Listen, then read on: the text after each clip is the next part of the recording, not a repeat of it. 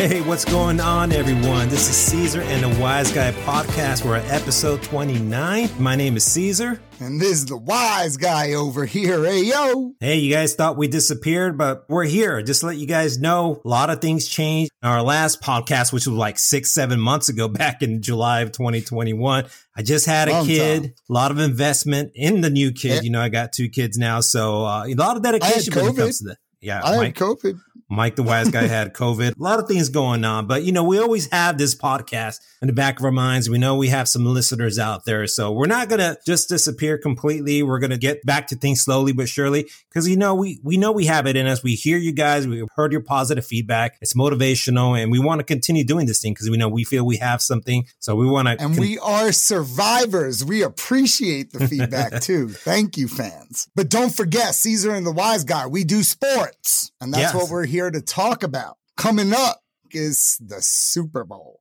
Super Bowl 56. Yeah, the Rams versus Bengals. We got a lot of things to talk about, obviously. So baseball stuff, NBA. So we're going to get right into this. Hey, Caesar, Caesar and the Wise Guy always bring some drama. Don't forget.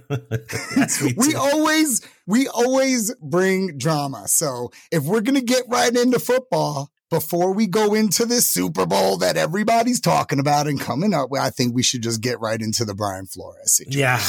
Because that's just filled with drama and opinions. Even though I wish my 49ers were in the Super Bowl, but hey, I think we have a bright future coming our way. So no, Rams had a chip on their shoulder, took care of that business, and Jimmy Garbage. He's not going to be a 49er anymore. Anyway, we all knew that, though. Brian Flores, he filed a class action lawsuit against the NFL and multiple NFL teams like the Giants and the Broncos and the Dolphins for racial discrimination. Yep. He took his platform to another level. He said, I don't care about my career as a head coach in the NFL anymore. I'm going to speak out about this because now, ever since the Rooney Rule came into place, where you have to even interview a minority for either a head coaching or a GM position or whatever it may be, there's less now that's going to be in the NFL. There's going to be one head coach coming up in the NFL. Granted, there are more GM jobs. What, 2? Yep. But come on, man. And you know what? Roger Goodell, commissioner again of the with NFL. Roger Goodell. Our very first podcast episode was Roger Goodell talking about Kaepernick. Come on, now we're talking about this. Absolutely. Roger Goodell, look, he came out and he said, look, the policies and values of the NFL is no racism and against discrimination. Try to promote diversity. That's stuff. We need to do better. Yep. Was his big kind of like America. We need to do better. Yeah. You know, and this is not 1993. This isn't 4 years after the first black head coach in the NFL. This isn't, we're talking about 2022. We're like 30 plus years into this. And here we go again. And even Brian Flores' camp responded with all that garbage from Goodell stating that what he just said was a public relations ploy rather than a real commitment to change, you know, and it always is. Yeah. It always is. Yeah. Come on. And you know what? But the truth of the matter is we do need to do better, but we need to actually do it and stop saying it. I'm tired of the apologies, not just from Goodell, but from everyone. I don't care if you're purple with pink polka dots. Yeah. Man, I'm tired of saying I'm sorry and saying this needs to be done, but nobody doing anything because something needs to be done. Right. And Brian Flores. And you know who needs to take the most responsibility? It's not the NFL and the commissioner and people like that. That needs to make a change.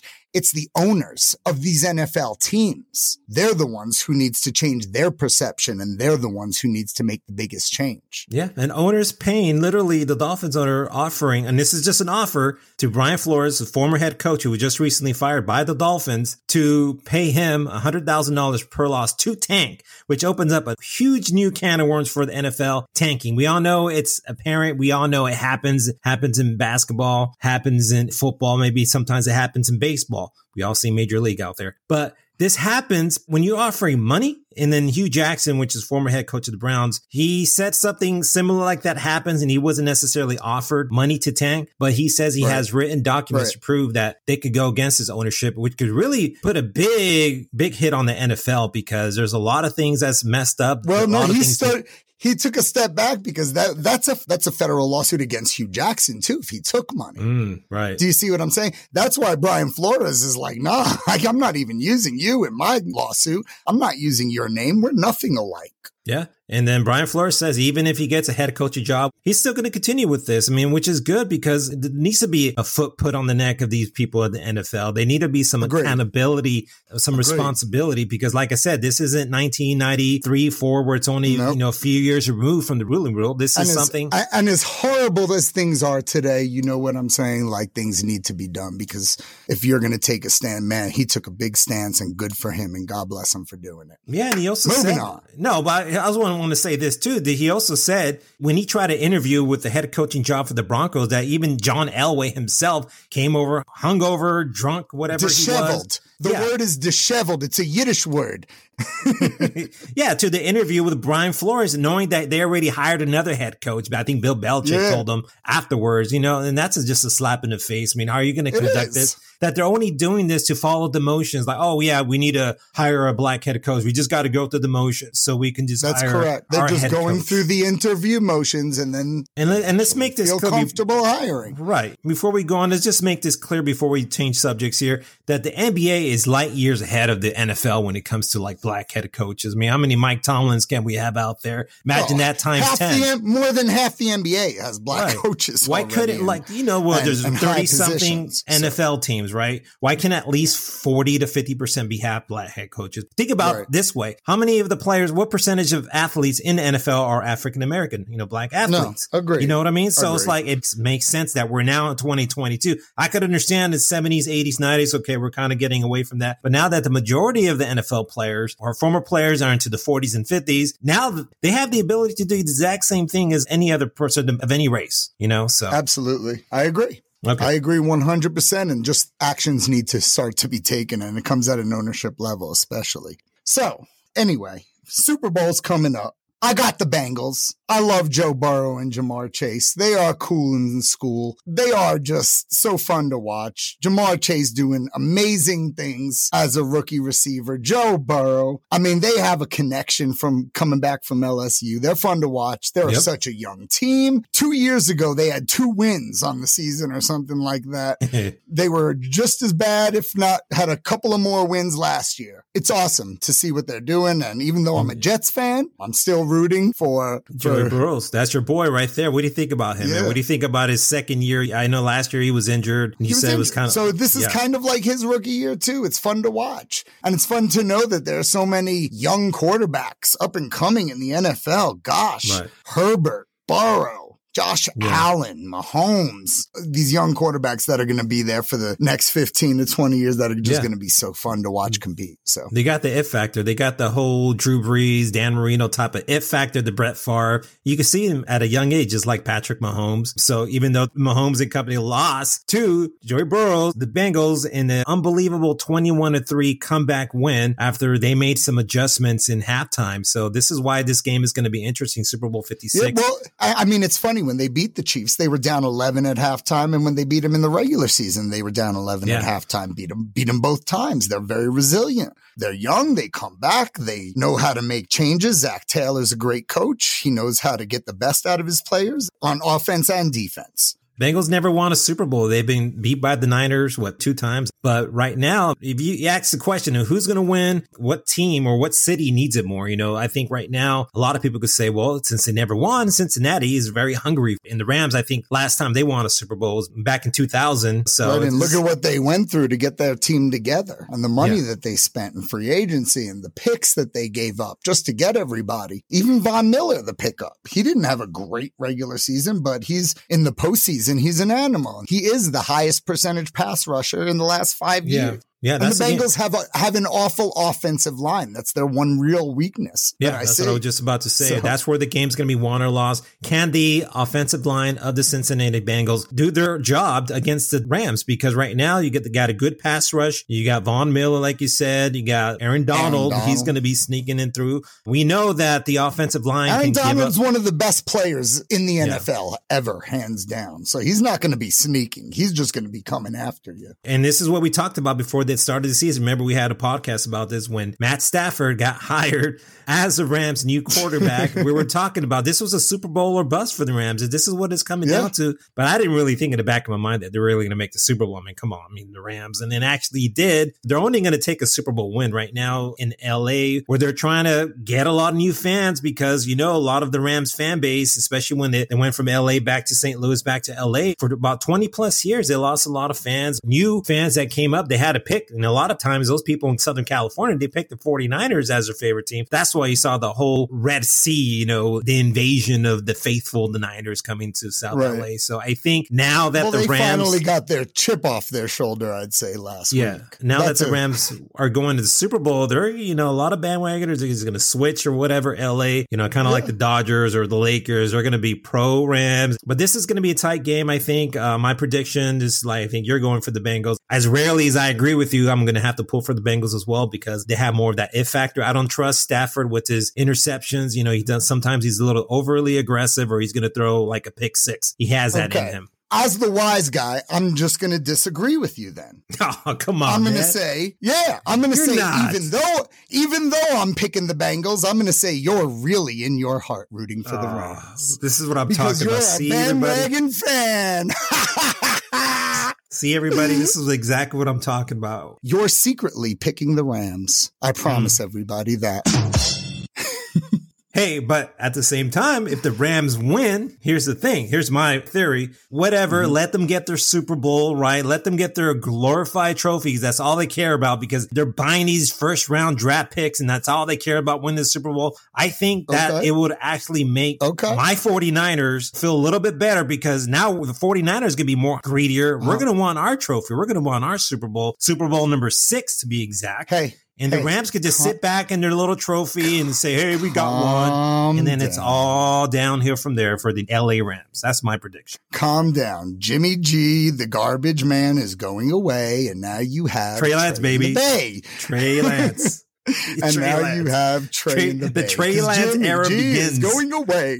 For the next 17, 18 years, it's a Trey Lance era. All right, let's not make this a show about the 49ers and their garbage team because they're not even in the Super Bowl. Anyway, let's go on. We know our picks. Caesar has the Rams. Wise Guy has the Bengals all day.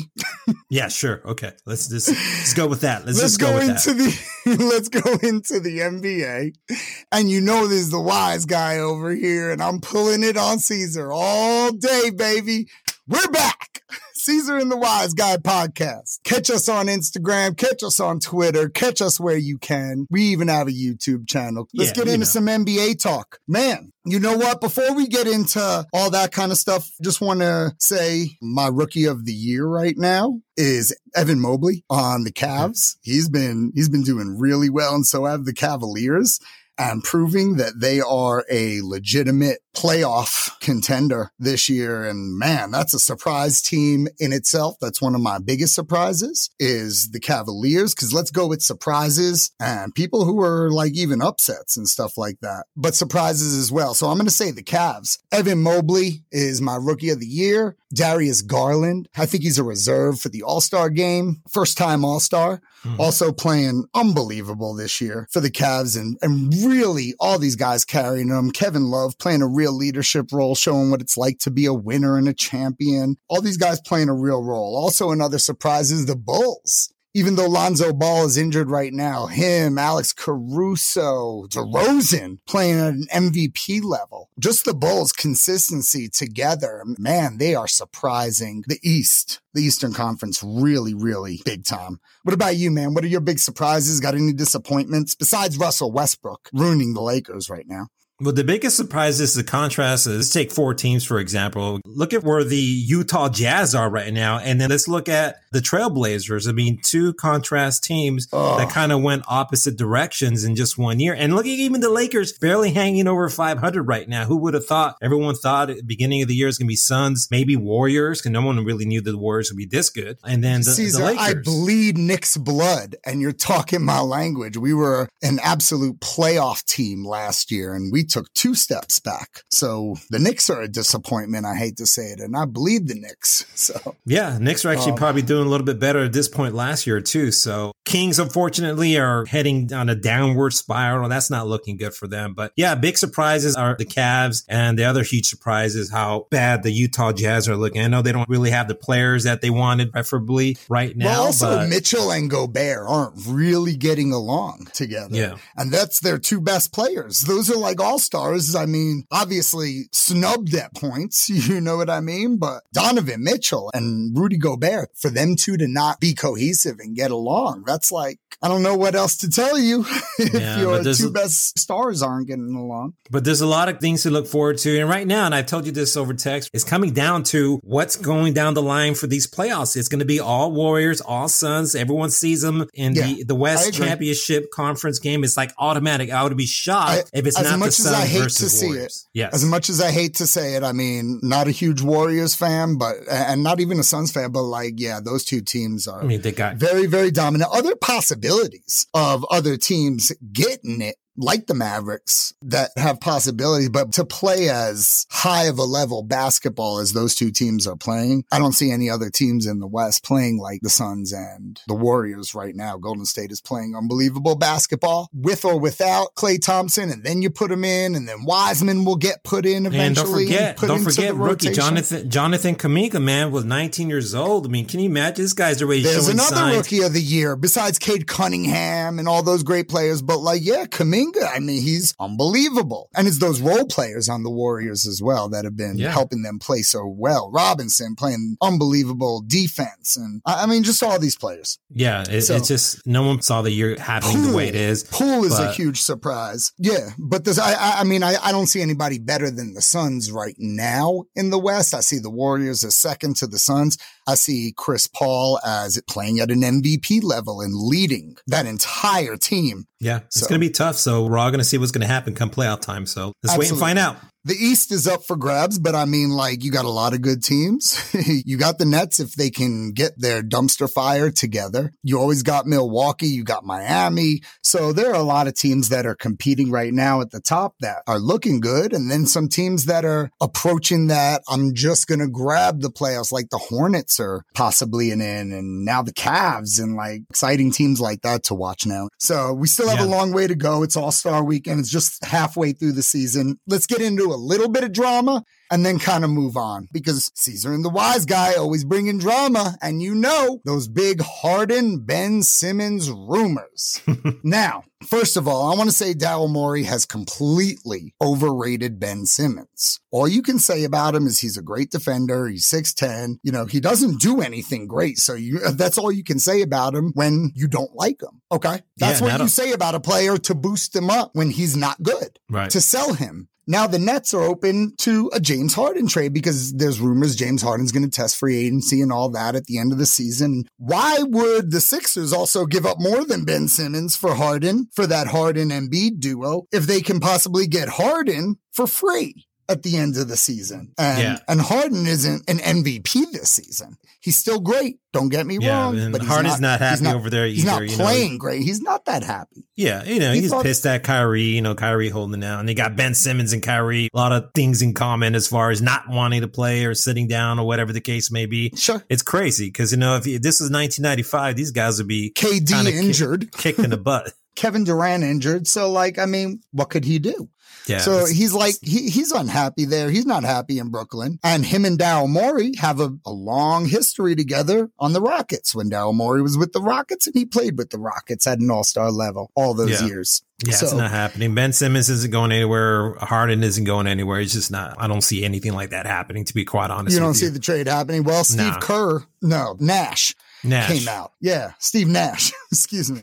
He was saying publicly that there's not going to be a Harden trade. If he knows, then he might know some things. So he's a coach. But who knows? I mean, those are all blindsided. They say there is going to be one before trade deadline. We'll see. I don't know if anybody's going to give up a lot for Ben Simmons before trade deadline. Just me being honest. And I don't think the Sixers really care because look how well they're doing without him. Right. Anyway. I heard Bronny and LeBron, they want to play together in the same team right before LeBron retires. I'm looking forward. We'll see if he even makes it to the NBA, who picks him. We'll see. In what round. I'm sure his father has a little pull. It's good to know somebody. That's all I'm saying. There you go. If you know LeBron James, it's not too bad. Not too shabby. I think he knows his dad just a little bit. Yeah, you're right. A little bit. He's got some sort of connection with him. Some type of connection. Yeah. Let's do something we haven't talked about in a long time, Caesar. Yes. Oh. Where is baseball? Let's go into some baseball.